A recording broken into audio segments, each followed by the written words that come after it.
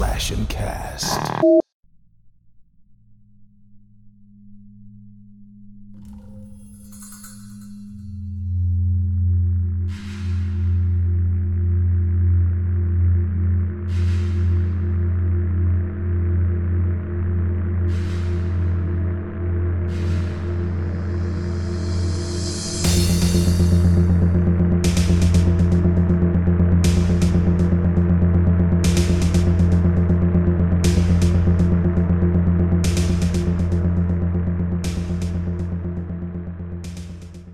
And we are live. Welcome, fiends, to Handle with Scare, presented by the Slash and Cast Podcast Network. Our show discusses horror movies and the phobias that they emphasize.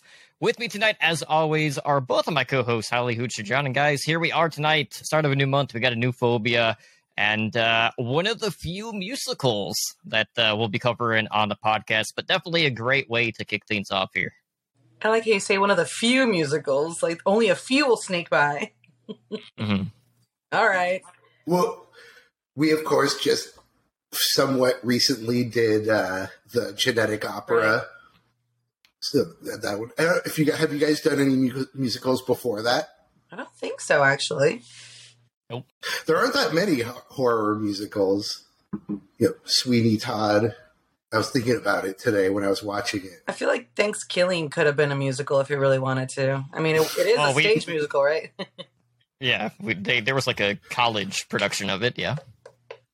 Oh, and isn't there a stage Reanimator musical, I think, too? That's cool. But it's only been on stage, from what I understand. I like musicals more than rock operas, I'm sorry. Oh, and then, of course, Evil Dead stage musical as well. Evil Dead 2, I think. Look at that. Nice. Mm-hmm. Yeah, there's a few, just not too many like mainstream ones. No.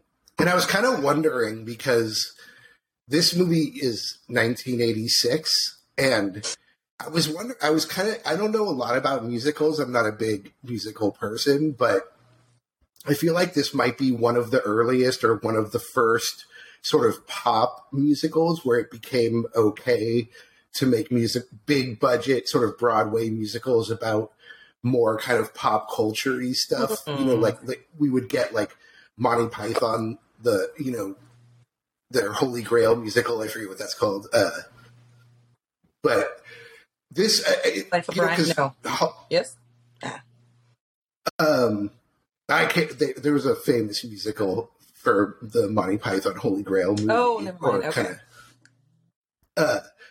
But yeah, no, and because musicals up to this were kind of like, just the tried and the old like Broadway ones. You mean like nothing like yeah, that's sort of the West Side Story kind of shit. Okay. Seven Brides for Seven Brothers, like it's all kind of like traditional musical theater, okay. And then you get this movie coming out, and it's based on a B horror movie, Mm-hmm. But, yeah, I tried watching just like a generic, Little Shop of Horrors. I couldn't make it through.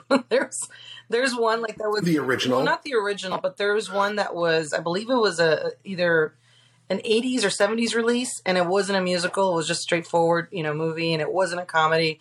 And I was very disappointed. And I think I only watched about 10 minutes before I gave up. I might try again later after this recording, but so far no go. And of course, this also spawned like a cartoon series too, which is really off kilter for how dark of a musical this actually is. But originally the ending to the movie was a lot darker than what they actually went through with because of the testing screenings.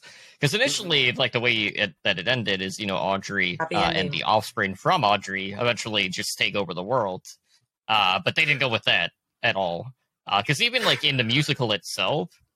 For the stage production, you basically have Audrey and the guy getting killed at the end. And even like that's even a little bit darker than the route that they ended up going with for the film. I never knew that there was another ending until I was recently, I recently watched it, and I was just kind of looking up other information about it, and there was another review that I caught where it had the alternate ending, and I was like, was I fucking drunk? Like, why don't I remember any of this? So I went back and I dug around and I found the original. And yeah, to your point, T, it was, I think it was test audiences in San Jose and LA were really upset by the ending. It just did not test well. And so they decided to go with the happy ending.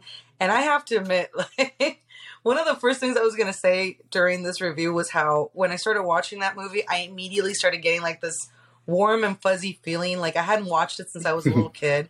And even then, like I think I only watched bits and pieces like you do as a kid with ADHD. And I really enjoyed it. I had such a nice time. And then to see like the original ending, like it was such a gut punch. It was so sad. Yeah, it did. So I'm guessing you guys, the version you watched is the director's cut. Right.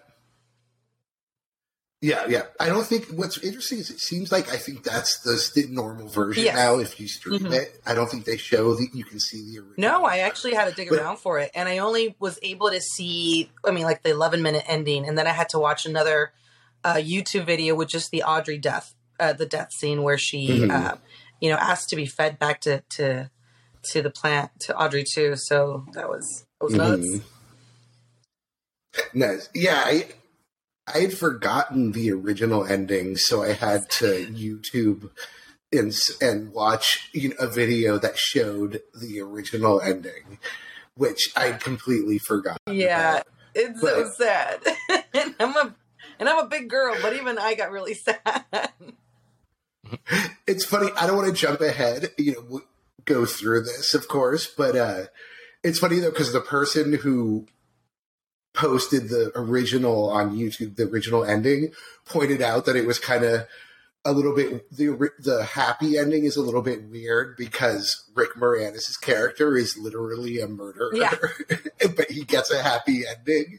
And so it's a little bit strange, but that audience, demanded the happy ending. I mean, they could have gone with a separate happy ending. Like maybe he's a murderer and he kills the plant and then he goes to jail and then Audrey visits him every day for like, I don't know, the rest of their lives or something stupid like that. That'd be kind of cute too. But I mean, killing off Audrey was like, I think that was a big part where you're like, come on. And then on top of that, like world domination.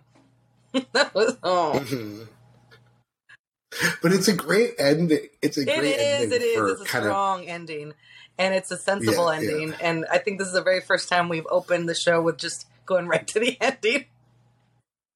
Well, I mean, they kind of had to kill Audrey off because otherwise she would have ran out of puppeteers. They were already using up to like 60 puppeteers during like the final form of the puppet, which is just crazy to think about. But that's like one of the reasons why I really like this movie. Obviously, this was directed by Frank Oz, who himself was a puppeteer. He also did a lot of the Muppet stuff.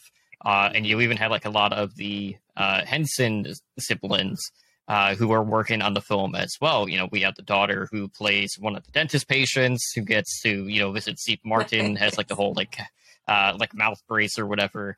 And then, one of the sons also was one of the main puppeteers for the movie. But all in all, like this movie holds up extremely well. And even like the original, which was a Rick Corman movie, it was basically done essentially off of like a lost bet. Where they basically like made that movie in a couple of days, which is ridiculous to think about for the original version. I'm going to go check that out. So many Roger Corman movies in the show. Yeah, definitely. And Frank Oz is, of course, also Yoda. He puppeteers Yoda, and I think does his voice, I believe, in Star Wars, which is cool. But, the movie definitely holds up. It's not, excuse me, there's a couple of things that I was thinking if they made it today that they would probably shy away from a little bit. Because tonally, I feel like nowadays movies have to be more kind of tonally on a single track, basically. And that this movie it goes full on with the horror and full on, with the comedy and the musical part. And some of the, as you mentioned, some of the dark parts are pretty dark, and like the subject matter and the way it's depicted, it gets pretty dark, even right in the very beginning of the movie when we're introduced to the main character. I forget what her name is. Audrey? And yeah, Audrey, of course, right, obviously. And she has a black eye, right in the very beginning.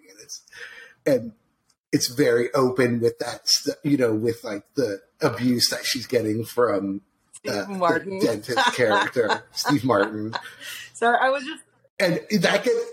Oh, no, I was just laughing because he's so great in that. But you're right. I mean, like, they kick it off with the song about living on Skid Row and like, just extreme, being so poor and downtrodden. And then Audrey's getting beaten by her boyfriend, and Rick Moranis is an orphan, or at least, grew up in an orphanage. And yeah, it's when you think about it, it's actually a pretty sad movie, but they do such a good job of, like, inserting the comedy in it that you kind of, like, you kind of don't feel it that much. Mm-hmm. Yeah, it's interesting. The tone of the movie right off the bat is really, like, I think also it works because it's so kind of cartoony and doesn't take place in the real world. It's an extremely kind of stylized world that it takes place in. And it felt like a play. Like, sometimes nowadays when they make movie versions of musicals or of stage plays, they make a point of making it very realistic and cinematic, the way that movies are. But this felt like they were almost filming the play. The way that the sets, they had only a few sets, like 2 or 3 sets.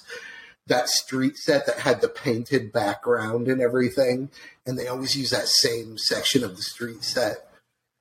It felt well. Then, of course, then you've got the muses coming in every other scene and doing a number, which was really, really fantastic. Oh yeah, with I'm blanking on Martin, their names, but and it's from Martin TV show, and also from House, Tisha Campbell, also of House Party fame, which is a great comedy movie from the 90s. But yeah, no, definitely recognized both of them. They're great. Kind of the Greek chorus. So whatever happened to Rick Moranis, man? So last time I heard, he got punched in the face in a subway, which was so sad to hear. Because I don't even think that probably the dude didn't recognize him as Rick Moranis, just was punching some dude in a subway. I think he retired. I know he retired from acting, but that's such a bummer. I had, like, I don't know, such a huge crush on him when I was a kid. Yeah, I don't know, but I can't think of anything recent he's done, right? I mean, Honey, I Shrunk the Kids. Hey, look it up. What's going on with Rick Moranis? How come he's not around? In the meantime, I can say, check out my very nice background. I'm currently in my folks' home. This is my parents' spare bedroom. And I'm going to spare you the crucifix that's on this wall. But nice. But so Rick Moranis and a lot of the Holly, you've frozen. Hopefully, there you go. You're back. Rick Moranis and a lot of the actors in this movie are from SCTV. I noticed. I used to watch that show as a kid. It's kind of like Canada's Saturday Night Live, and like Eugene Levy comes from there, and John Candy, who's in this movie. And Rick Moranis, of course, and I think there's a couple other people in this movie who come from that world, it seemed like an intentional casting thing because there were so many people from that show cast in this movie.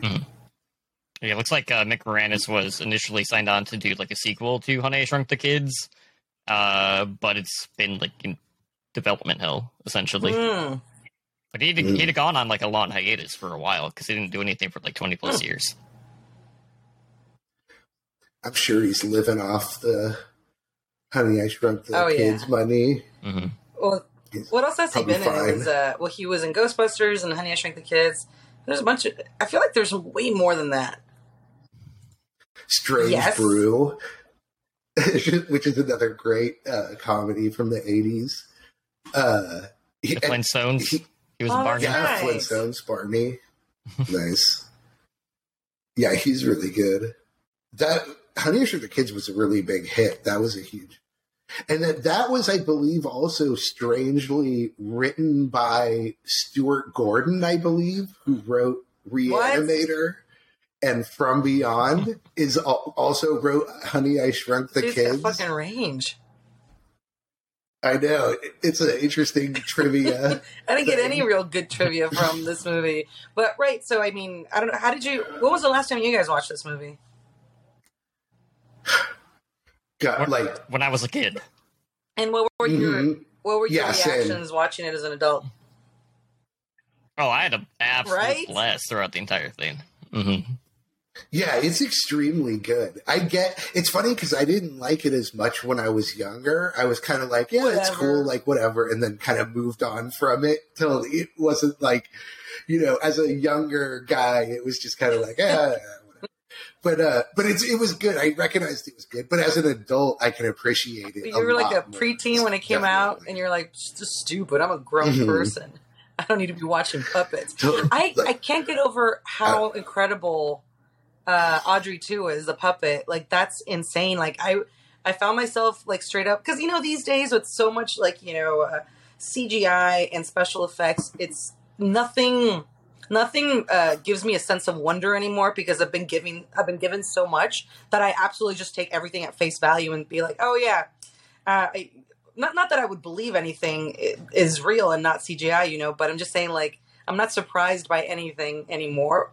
So to see it and then remembering that the technology wasn't there to make things easy, that everything had to be done the hard way and the creative way, that thing is fucking amazing. It's just incredible. And then with the voice of Levi Stubbs, I mean, holy shit, like, that voice fills a room. So, yeah, I was really happy to watch it again. Like I said, it just gave me the warm and fuzzies the entire time, and it was really... And again, I was happy that I watched it with the theatrical release ending, and then later went back and watched the really sad one. Yeah, he's great. I love how in the credits it names him, and then it says "From the Four Tops." It actually points out, what group in case you he's missed in. it. Which I looked up his Wikipedia too, because I wanted to see if I recognized him from anything. Which I didn't really, because I don't listen to the Four Tops. I mean, I know the Four Tops, and I've heard a lot of their hits, but don't know them that well. But he was in a ton of groups, kind of like famous and near famous groups before the Four Tops and during that time. But he was a really active singer. Mm-hmm. Yeah, his voice work is great in the movie. And this was also like the first like musical number that had a swear word in it too, and then it even got nominated for the Academy Awards. Unfortunately, it didn't win because it lost like one of the Top Gun songs. Was it when he said?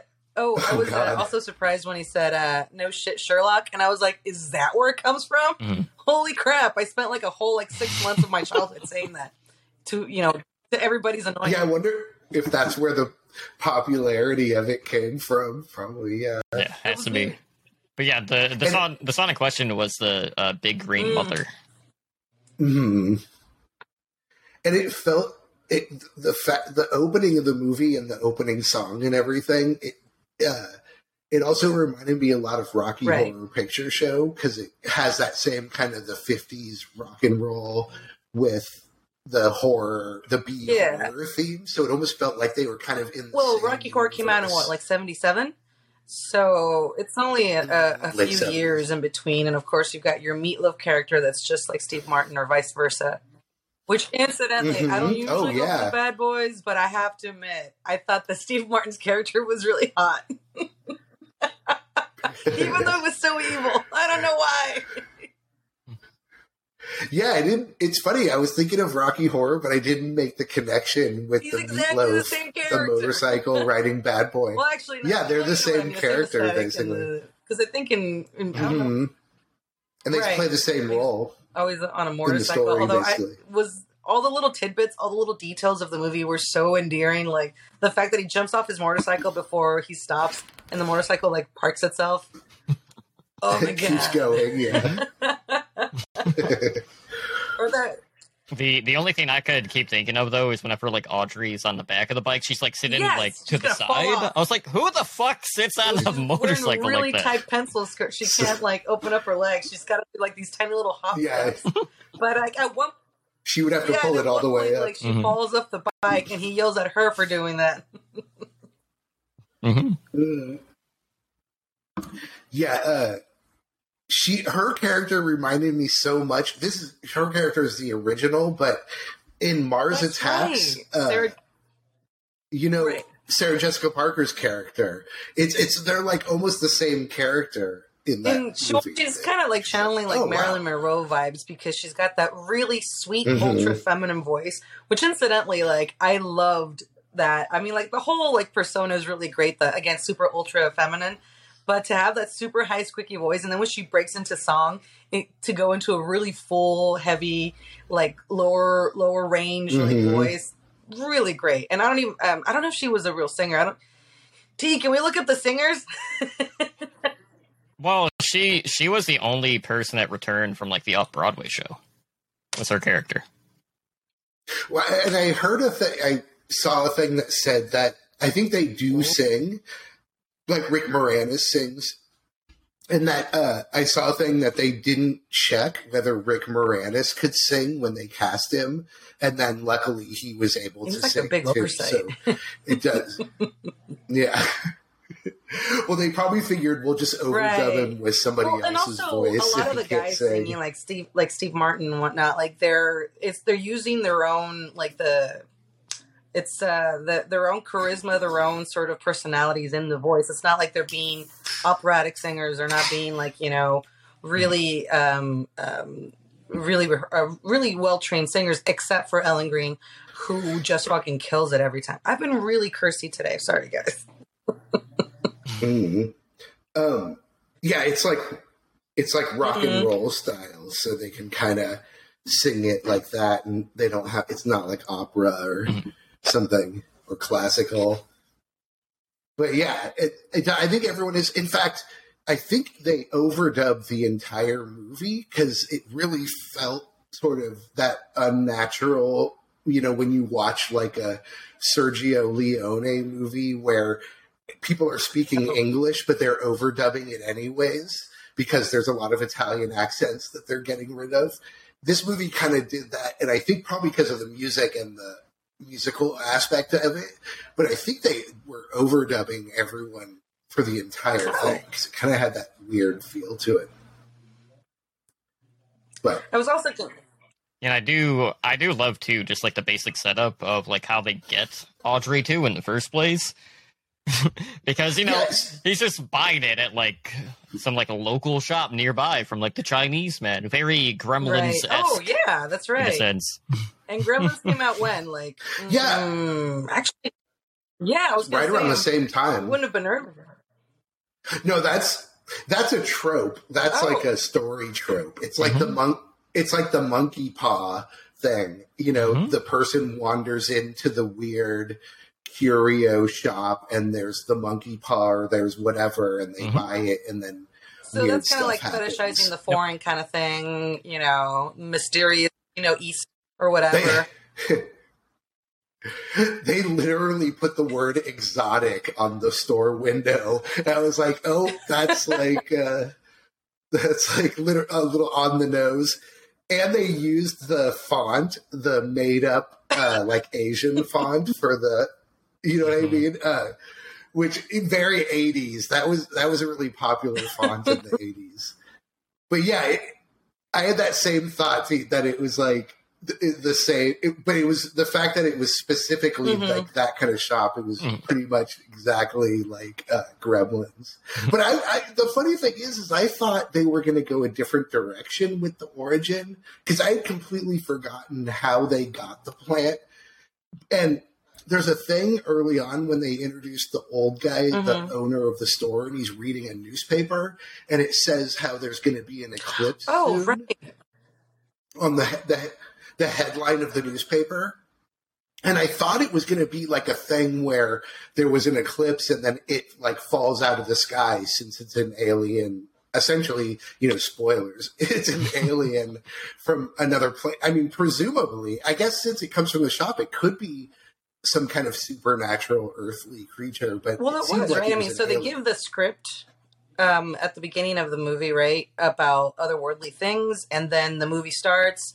He already has the plant with him, and then he goes back into telling how it was that he found it. And in the retelling, it was like a light from above, a green light came and zapped the little spot where it kind of turned up. So basically delivered it in some sort of like, light ray. Right. Exactly. Yeah. Kind of like, just like the standard kind of like some hand wavy, like there's some stuff and then it's there. it's like, right. Night of the Living Dead, it's like, they're just out of their grave and they're walking around. Like, I don't know. There's a comet or and there's that something little part over. where like he kind of sees the comet. So he walks across or he walks up to the street and there's these guys that are like, kind of singing and, snapping their fingers, right. Or something. And then he goes to like, take up a fifth spot behind them as he's noticing the comet. But I thought that was adorable where he's like, oh, I'll go sing as well. By the way, I think you already said this, T, in the introduction, but we did talk about the fact that this is the Fear of Plants month, right? I forgot to mention that, but we ended it with that on the last episode. But yes, we are doing Botanophobia, which is the fear of plants. Okay, yeah, no, I thought we might have skipped that, and I just wanted to bring that up because, as we kind of talk about the plant and its alien origin and everything, I wanted to bring up the fact that fear of plants, not trying to diminish for all of you out there who may have a genuine fear of plants. I feel like a fear of plants is like the most minor fear of all, unless you maybe live like in the Amazon and then fearing plants is legitimate because they can actually kill you there. But fear of plants is kind of a funny one. It's sort of random.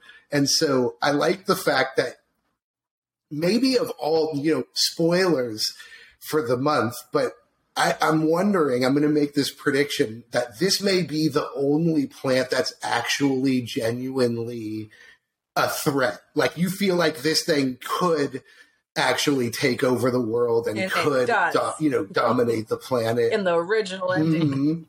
And it really is scary and threatening, even when it's little and it wants the blood from him and he's feeding it by cutting his fingers, and it gets older and more demanding. Like it's really, a threat, it's actually kind of intimidating. Only after it sings its show tunes. Which, if I had a plant that I might feed it some blood.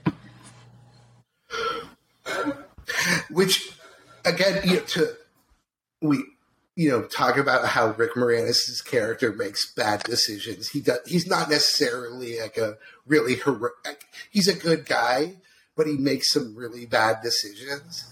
And the feeding the blood, like you would think at a certain point, because he cuts all his fingers. There's a scene where he has bandages on all of his fingers because he's been feeding it so much of his blood. Where he goes to the radio station for that to show off the plant and have the promotion. Oh, and that's the John Candy scene. There's a scene where the plant wants to take a bite out of like one of the radio crews, like, the secretary's she's bending over and she's wearing a red skirt, so it kind of has like a very Apple-like, esque sort of look to it. And the plant's trying to take a bite, and Rick Moranis is shutting its mouth and holding it back. That should have been a really big red flag, I think, but not for Rick, not for Seymour. I know. One of the things, it seems like one of the themes of this movie is, because I was kind of I like to kind of think about like, what is this movie saying, like as a kind of general thing. And it feels like some of this movie is kind of about how, Rick Moranis' character is poor and he lives in Skid Row, and this is kind of his way out. Like it's like fit his shortcut to fame kind of thing. And and so the plant sort of helps him to become famous, or as he thinks, because the plant's really popular and everyone wants to know about it, and so it's kind of like he's willing to put up with the bad side because he knows, or he wants that fame and notoriety. It's kind of, as we like to joke in other episodes, besides the man is the real monster. In this case, man is not. Well, maybe, I don't know. No. Is the real monster, but the other one is that. Oh God, I'm losing my train of thought. I'm having an old person moment. What was I just saying? So how, I was saying it was a ticket out of the slums. It was right, and so it is sort of modern. It's sort of as timely today as it was when it was made, where it's kind of like, internet fame and influencer fame, where you kind of have this shortcut, like, here's this thing that's all of a sudden going to blow me up and make me popular and get me money and get me out of my situation, kind of thing. But it has this real dark side. I'm still having a hard time. Yeah, your morality's put into question. Mm-hmm. I said it puts your morality in question. Oh, can you see John? Mm-hmm. Oh, I cannot. Mm-hmm. I'm just going to assume you're there. Anyway, I was having a hard time with that, with the whole moral of the story thing too, because I thought, well, he has been he's been a good man throughout the first part of the movie, and even when I guess it's when he feeds Steve Martin to Audrey too, but I don't know. I wondered if it was because he never, got his confidence naturally, because he was always, letting somebody bully him around, whether it was, I guess it wasn't his boss, but it might have been a little bit his boss in life, and then the plant. But yeah, I was still having a hard time getting like my head around the moral of the story, because him and Audrey you just kind of want them to be happy, and at the end they are in the theatrical release, but I still don't really. Yeah, I think it's just a sad movie. I think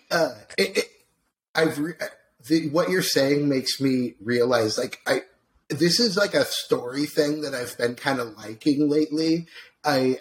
There's another series I'm sure you guys have heard of, but I don't know if you've seen or read, called Death Note, which is a Japanese manga, and it's an anime, and it's a horror themed one, and it's about a kid who gets a book that lets him basically kill people by writing their name in it.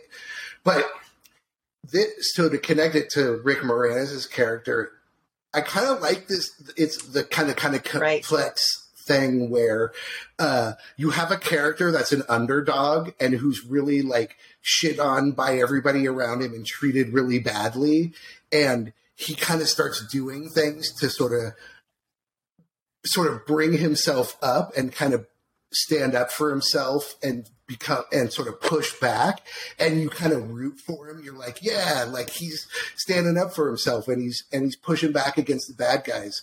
But then he starts to kind of take it a few steps too far, where it's like, now you're not, it's like, well, should I be rooting for this guy now? Because like I did want him to, succeed and to kind of be the man.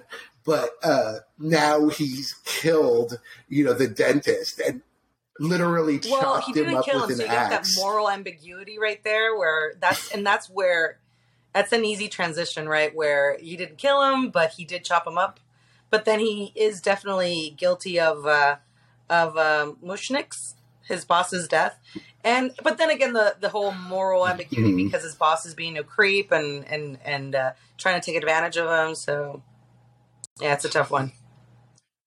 Well, yeah, they were also like on the verge of losing their jobs too, because they just weren't getting any business at their flower shop until Audrey 2 came along. And then all of a sudden, you got guys coming in looking to buy a dozen roses, and they can't break, hundreds. And he just, I guess I'll just have to double my order.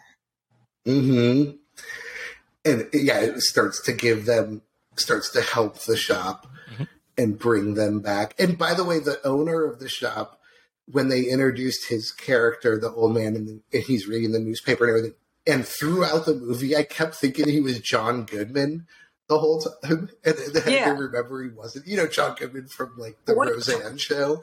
I saw it. He looks just like him. I'm a big John Goodman fan. I just wanted that for the further Flintstones cool. connection. I have to. I really enjoyed how the puppet that they used for Audrey too. At first, when it was very obvious that the plant was growing. So when he first feeds it blood, it grows. It tears out of the aluminum can, and then it keeps growing a little bit. But then later in the movie, they start making it really subtle. So in every scene, it starts getting just a tiny little bit bigger, whether he's eaten or not, until he's filled up the entire room. And that transition of going from that size all the way up, that's when I don't know, it just kind of blew me away how subtle they were with that. Mm. Yeah, the animation of the mouth and the of the plant is pretty crazy. I actually just recently, by random chance, saw a little documentary about the special effects of the movie. And an interesting thing that they did is that, the big Audrey is literally large. Wow. It's the actual size that it appears in the movie.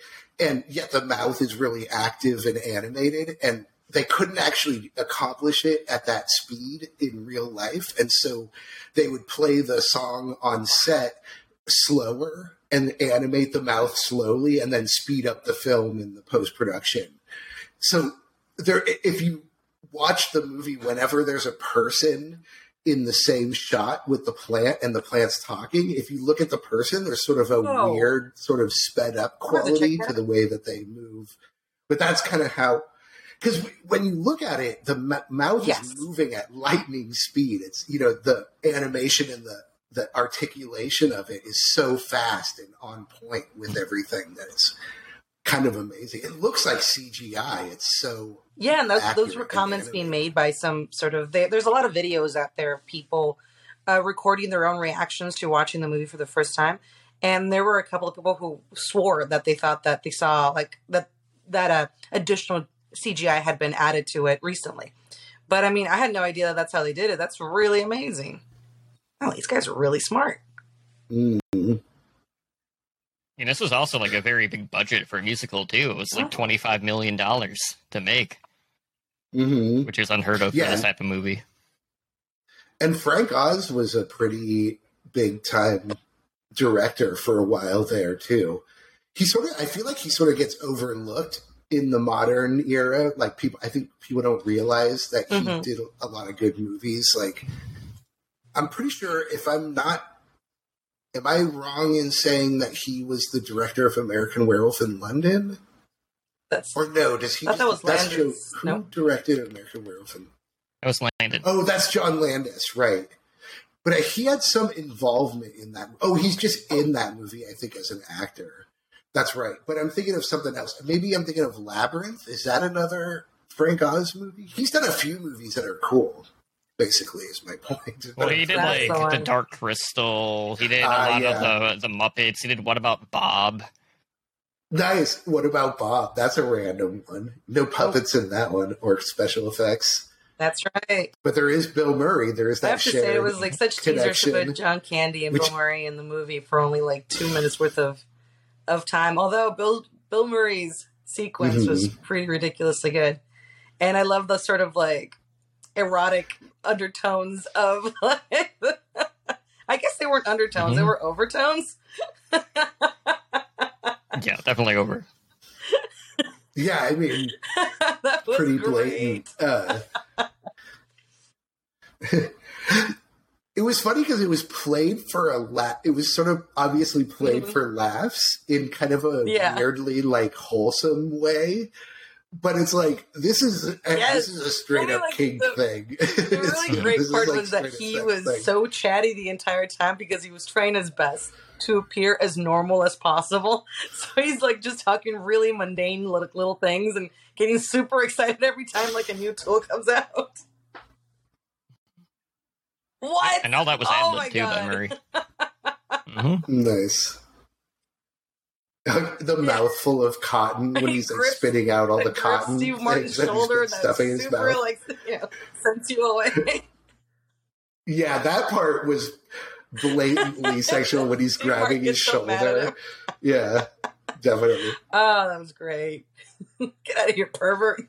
Or sicko. I can't remember what he calls him, but that was great.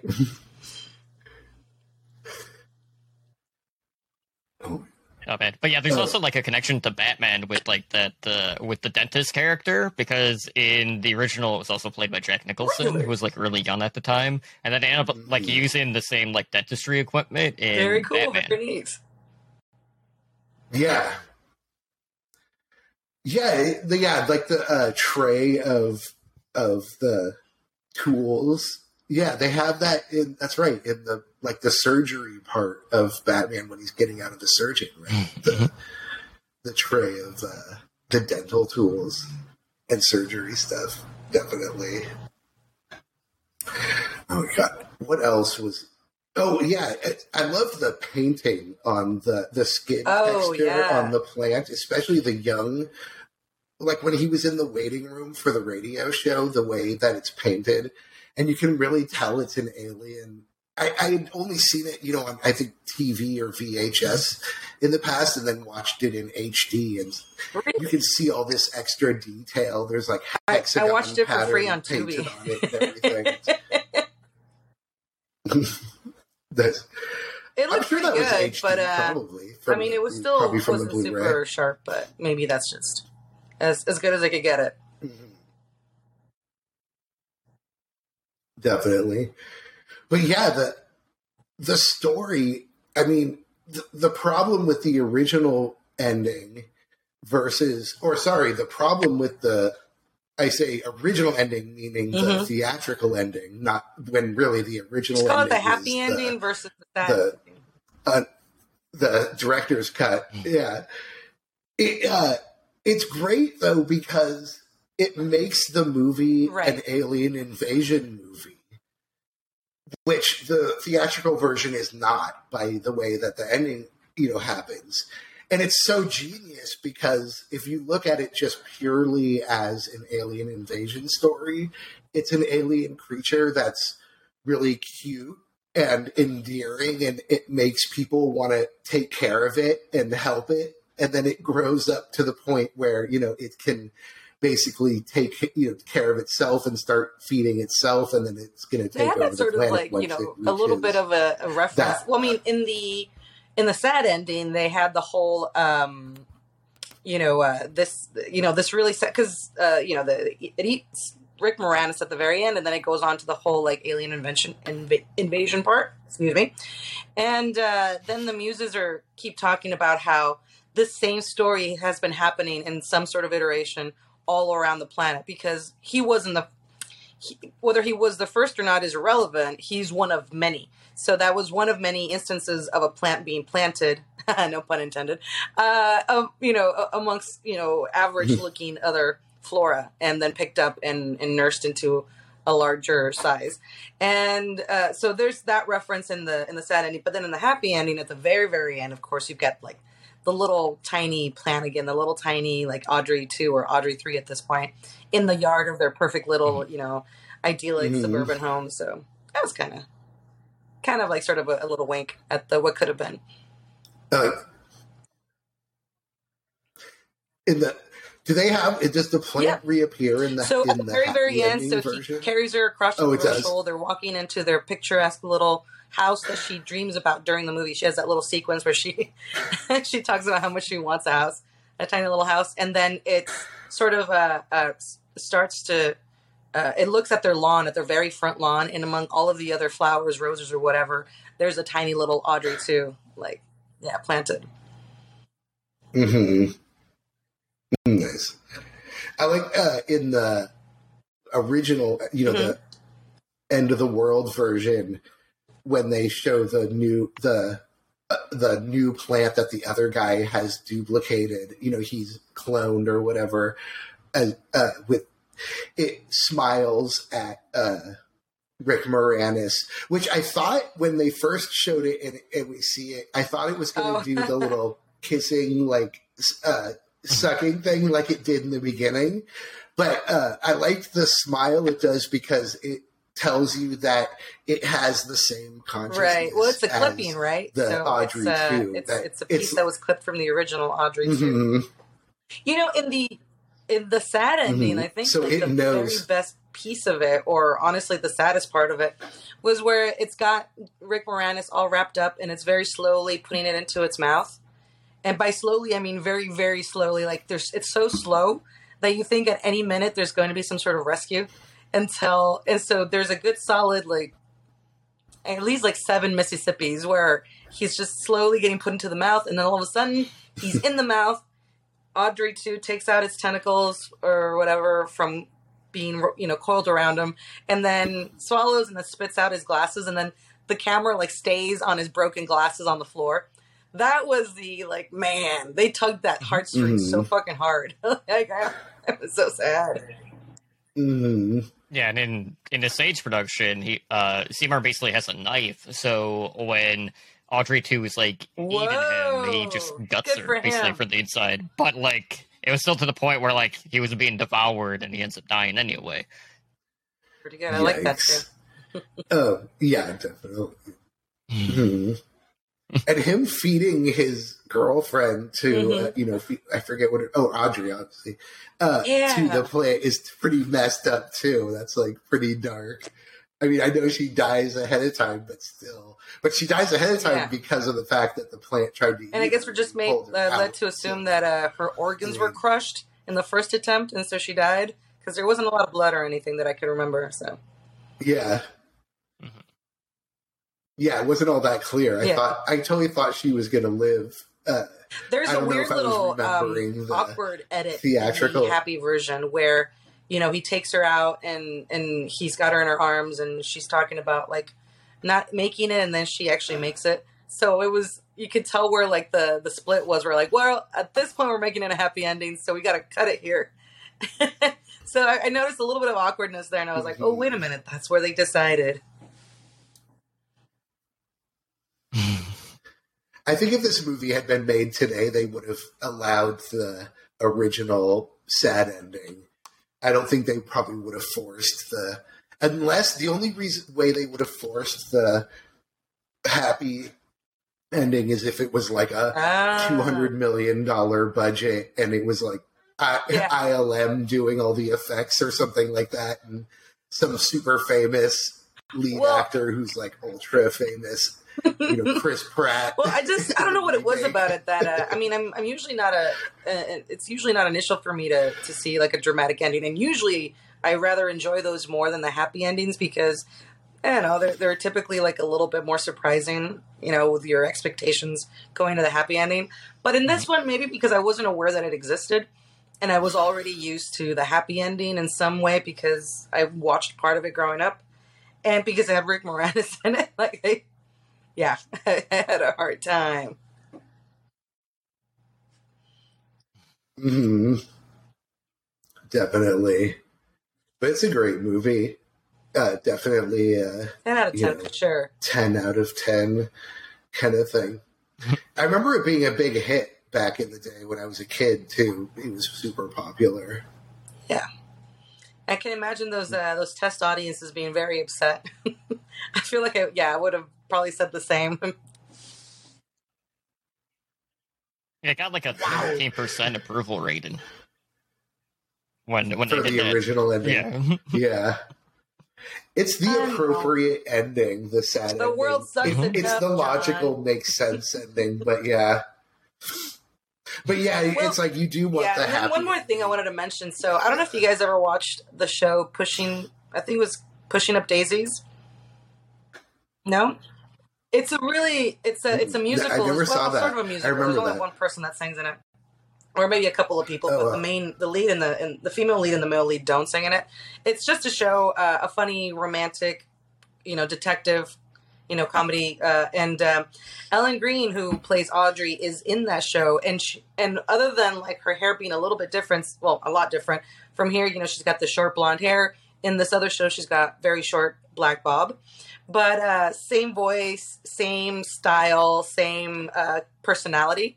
So they basically just kind of took that character and popped it into this other show, and it works really well for her. I mean, with her squeaky voice, with her high pitched voice, and then with her great singing voice, like it's. I was really happy to, again, like one of those things where when I watched it when I was a little kid, a Little Shop of Horrors. I mean, I didn't make a memory of her that well, and then moving on and seeing this TV show, which I think came out in, I want to say 2009, and it only had about 2 seasons before it got canceled. And then remembering, like, hey, now watching him, like, hey, now making the connection and seeing how it's they took all the same good qualities of Audrey and put them in a new character, and it was nice. I liked it. I enjoyed it. I really liked that show, Pushing Up Daisies. I hope they make a movie. Nice. Yeah, she's definitely one of those actresses that I've seen in other stuff. She's really familiar. It's like, oh, I couldn't think of what I recognized her from, but it's like I know she's been in. I looked at her IMDb, and she's been in a ton of stuff on TV and movies. And so she did a remake. Well, you were saying, T, that she was in the stage production of Little Shop, which was recent, where Seymour is played by Jake Gyllenhaal, right? Gyllenhaal? Well, she was in like the original one. I don't know if she was in one. I think John's going to look it up. Are you going to look? No, he's going to go to the bathroom. All right. Well, I remember like just seeing some images online of her and Jake Gyllenhaal in costume and positions that would imply that he's Seymour and she's Audrey. All right. Yep. I'm looking at it now. Thank you, T. Yeah, so you have Jake Gyllenhaal as Seymour, Ellen Green as Audrey. Don't really recognize a ton of these names though for the other characters. But it looks like it came out in 2015. Okay. A different time.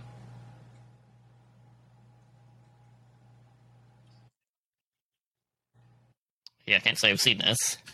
I wonder if there's a video of it online. So you were saying that it was playing in New York plants is... Can you remind me of the word? Botanophobia, but then we found another one, dendrophobia. But that's specifically for trees? Oh, dendrophobia? Is that what it is? Fear of plants. Yeah, well, maybe we can do that one next trees. Yeah. Nah, fear of trees. Nah. Which one? There's a few different words, a fear of trees versus fear of plants, and I'm do a month of fear of just trees. That's that's right. Just splitting hairs. It's just us talking about tree veg for an entire month. Movie. I'll get Evil Dead short. Mm-hmm. What do you guys think? So, did we exhaust the conversation around Little Shop of Horrors? It was good music, of course. Fantastic, yeah. All that was really good. Well, the music changed a lot from the actual soundtrack, too, from what you see in the movie. Really? Yes. Nice. Yeah, like Did you check out the original? Nothing's like the same between the two. You mean like the original? I mean, they're the same. Wow. They're similar songs, but like they're not the same renditions. Okay. No, for this one. How is the original different? I'm gonna check that shit out. I don't think I've seen the original. Oh, okay.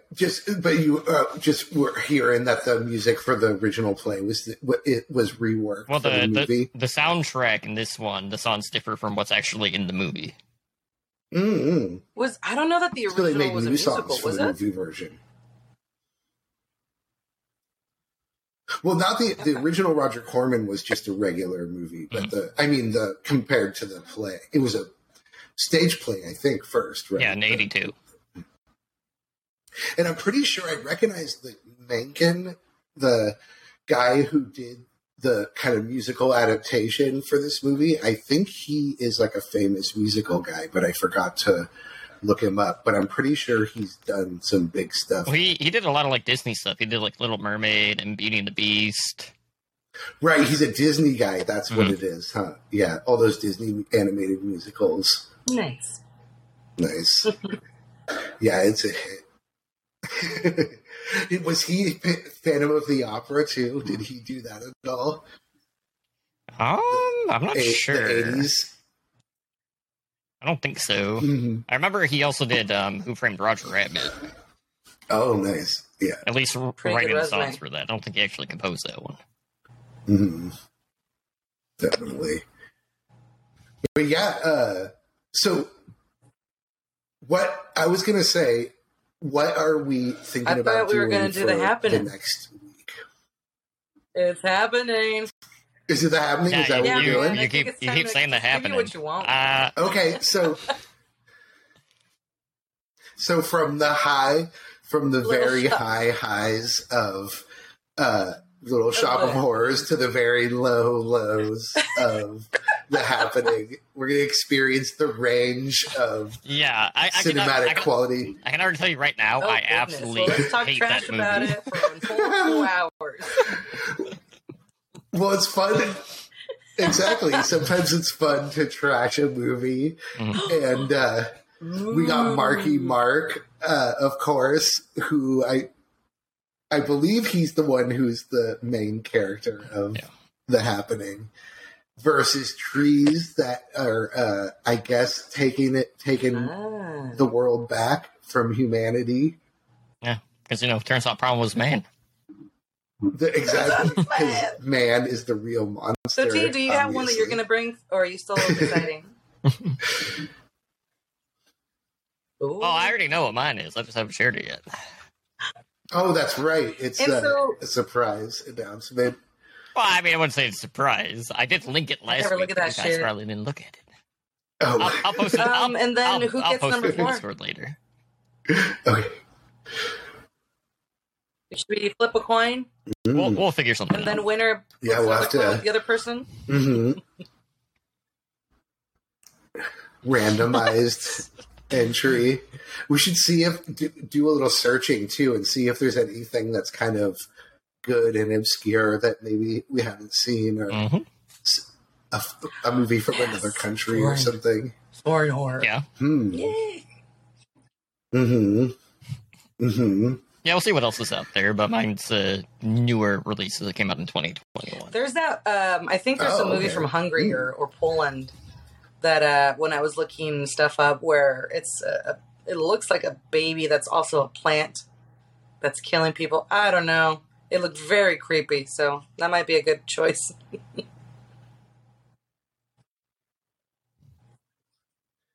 There is a mythological creature that's like a plant-based kind of baby creature. It looks like a little Gross. fetal baby, but it's a plant. It's like a seed. Nice.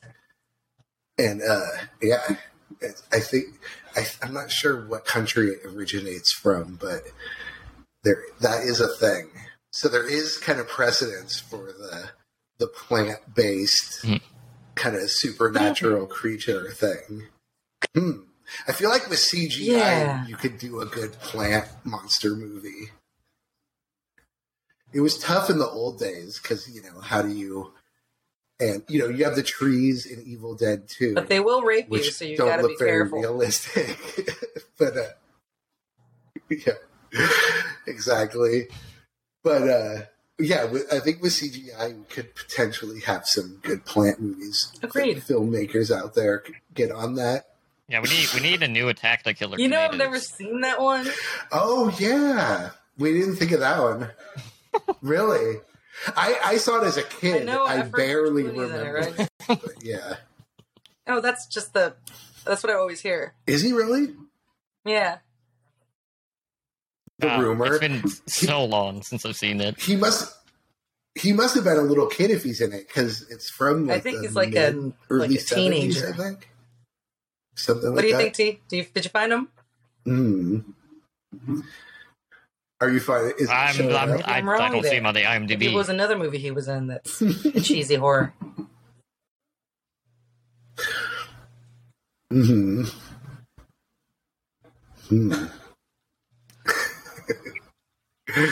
Oh, maybe. I'm checking to see if he was in a sequel. Mm-hmm. Let's see. Oh, is there a sequel? There is, huh? Yeah, it came out. It's a sequel. Is he in It's that? Return of the Killer Tomatoes he's in. Oh, right. Yeah, right. there you go. Oh, he's. Yes. Oh, okay. Partially Nice. right, and that's So you were partially. that's just as close as I get just, to be It just right. wasn't the first one. Partially right. Nice. And he was also, of course, in the Facts of Life 80s TV show. Pretty hunky But, dude. you know, that's another story. He's no Rick Moranis, but you know.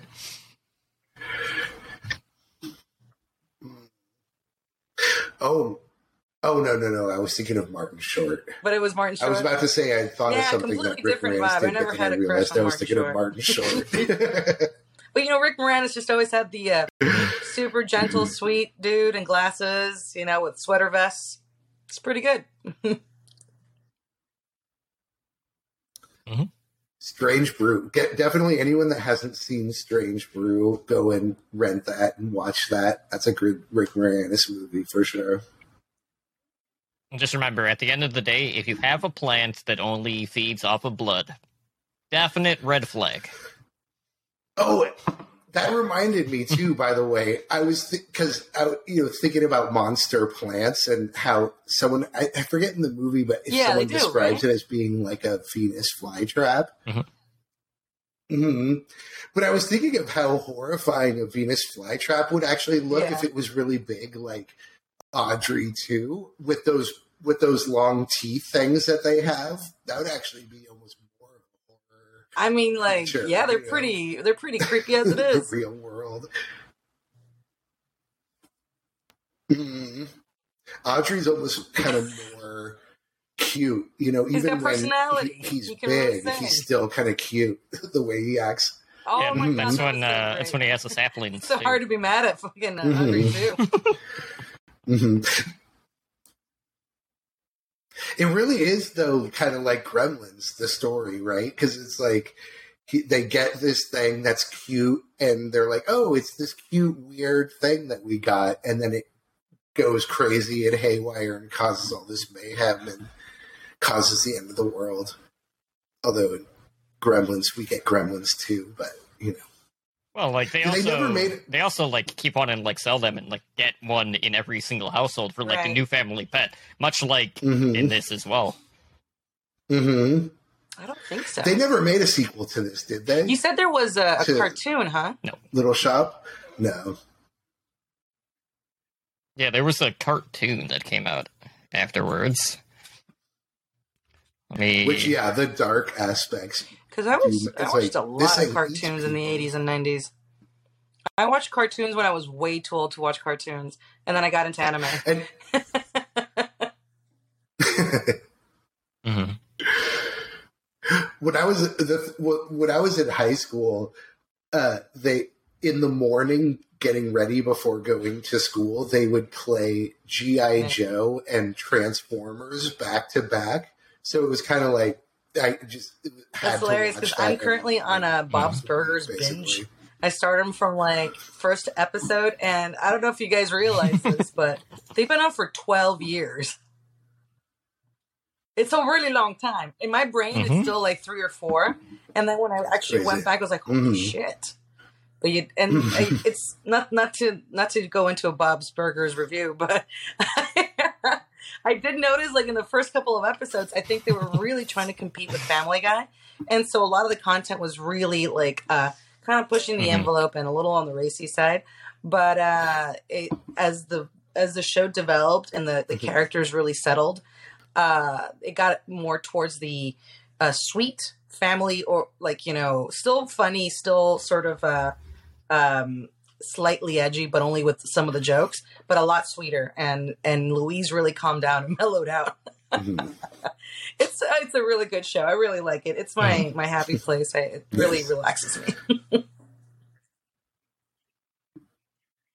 Yeah, so the cartoon series came out in '91 Whoa. under the name I'm gonna check Little that shit Shop. out. No. It was only one season. Does it say where you can find it? It's probably on YouTube. No, I don't know. I'm just looking at Wikipedia, but this is another one of those movies that had like a board game come out, like obviously for merchandise purposes, very similar to the alligator one, except in this case, you're basically trying to feed Audrey to Is it marbles, like Hungry then it will like Hippos? clamp down on you. So if you get Oh, bit, it's probably like that, if you get shark bit, you're game. basically Or you were saying the alligator game too now, where you try to put down a tooth each time to see yeah. which one's the one that like Battleship. That's not fun. I like games with like cards in them and stuff. And then You it know, bites like- down. Yeah.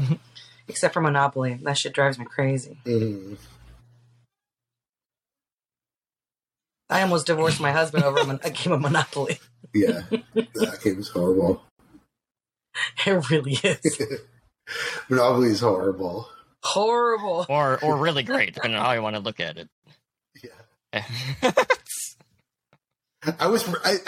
Someone was saying, and I realize it's really true, that almost nobody plays Monopoly by the actual rules. That basically everybody has their sort Really? of house rule method of playing that they grew up playing. But if you actually go back and read the rule book, like it's like most people are not actually Well, playing. good. That means that we can start a whole new fight whenever we play Monopoly again. Break out the rule book.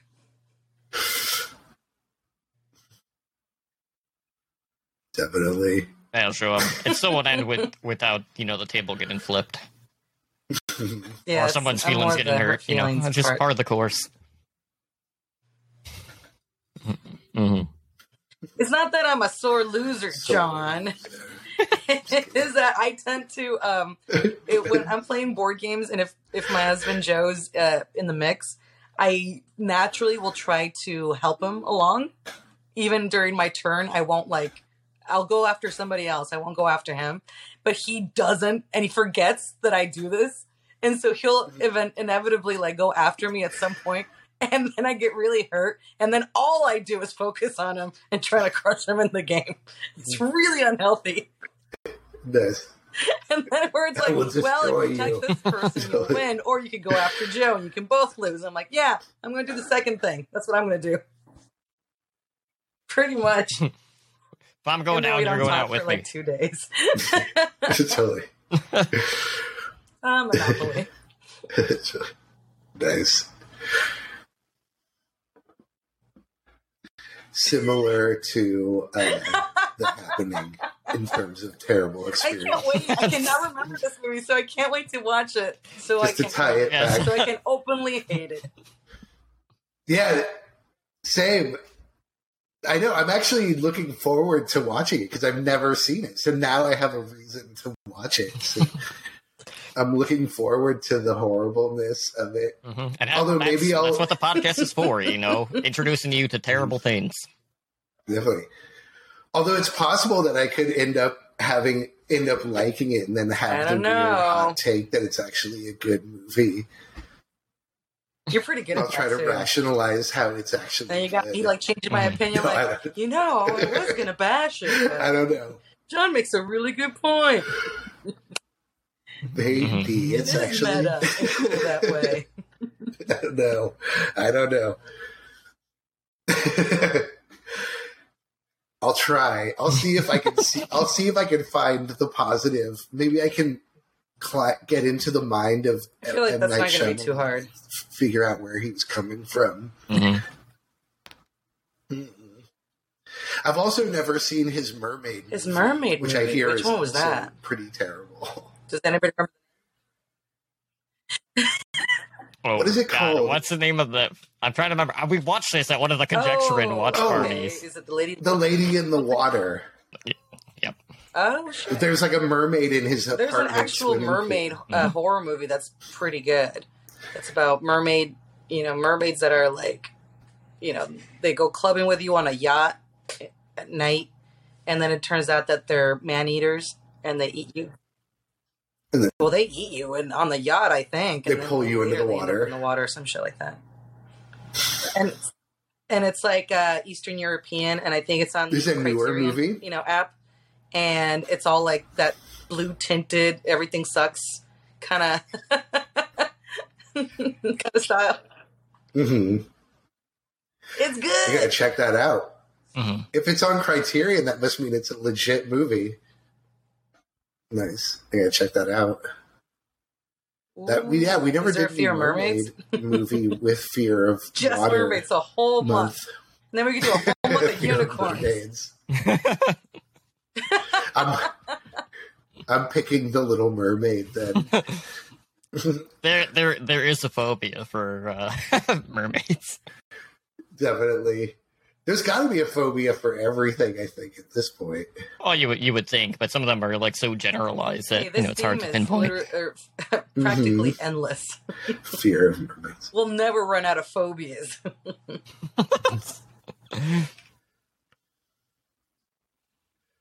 And it shouldn't be afraid of mermaids when there's sharks. I mean, it's like, that's a real thing to be scared of in the water. They will actually eat you. Well, fears aren't always, Mhm. rational. Yeah. Yeah. Yep, of course. Yeah, we still have to do the personal fears. Mhm. I don't want the episode world at to know some what my point, personal too. fears are. I'm already thinking about it, month. and I'm just like, Yeah. And Baby just die. just use That'll Joe's work. fears. Mhm. yeah. And then by the time we actually get around to it, people will forget. So it'll be fine. Mm. All right, so yeah, the happening next week here on Handle with Scare. That should be something. How long did we go this Somewhat of time? an experience. See it on the Sure, screen. we'll go with that. That's not too bad. Okay. Like an hour 10 right now. Hour and 10. Mhm. And by the way, I did see Jaws fun? in theaters this past week for Labor Day because they released it in IMAX Wow. and also 3D. great. Made like 3.3 million, which is pretty good. Nice. But I had a great time. That was a cool experience, and I'm not going to pass up an opportunity to see Jaws in theaters. Is it Labor Day? Does the movie take place during Labor Day, or is it 4th of July? Which It's holiday 4th of is July. Jaws? Oh, okay. I thought it might have been they released it for Labor Day because it takes place during Labor Day. But that's cool. It was an IMAX. Mhm. Nice. That would be kind of crazy. Now it's a pretty packed crowd too, which was nice to see. Mm-hmm. Definitely. I gotta go to more of the Alamo Draft. We have the Alamo Draft House here, and they've been having the whole Tuesday nights? which I I think haven't is booked myself Tuesday on a night. Tuesday night. I have Mondays and Tuesdays free where I don't have any social obligations. This is my Wednesday. Mhm.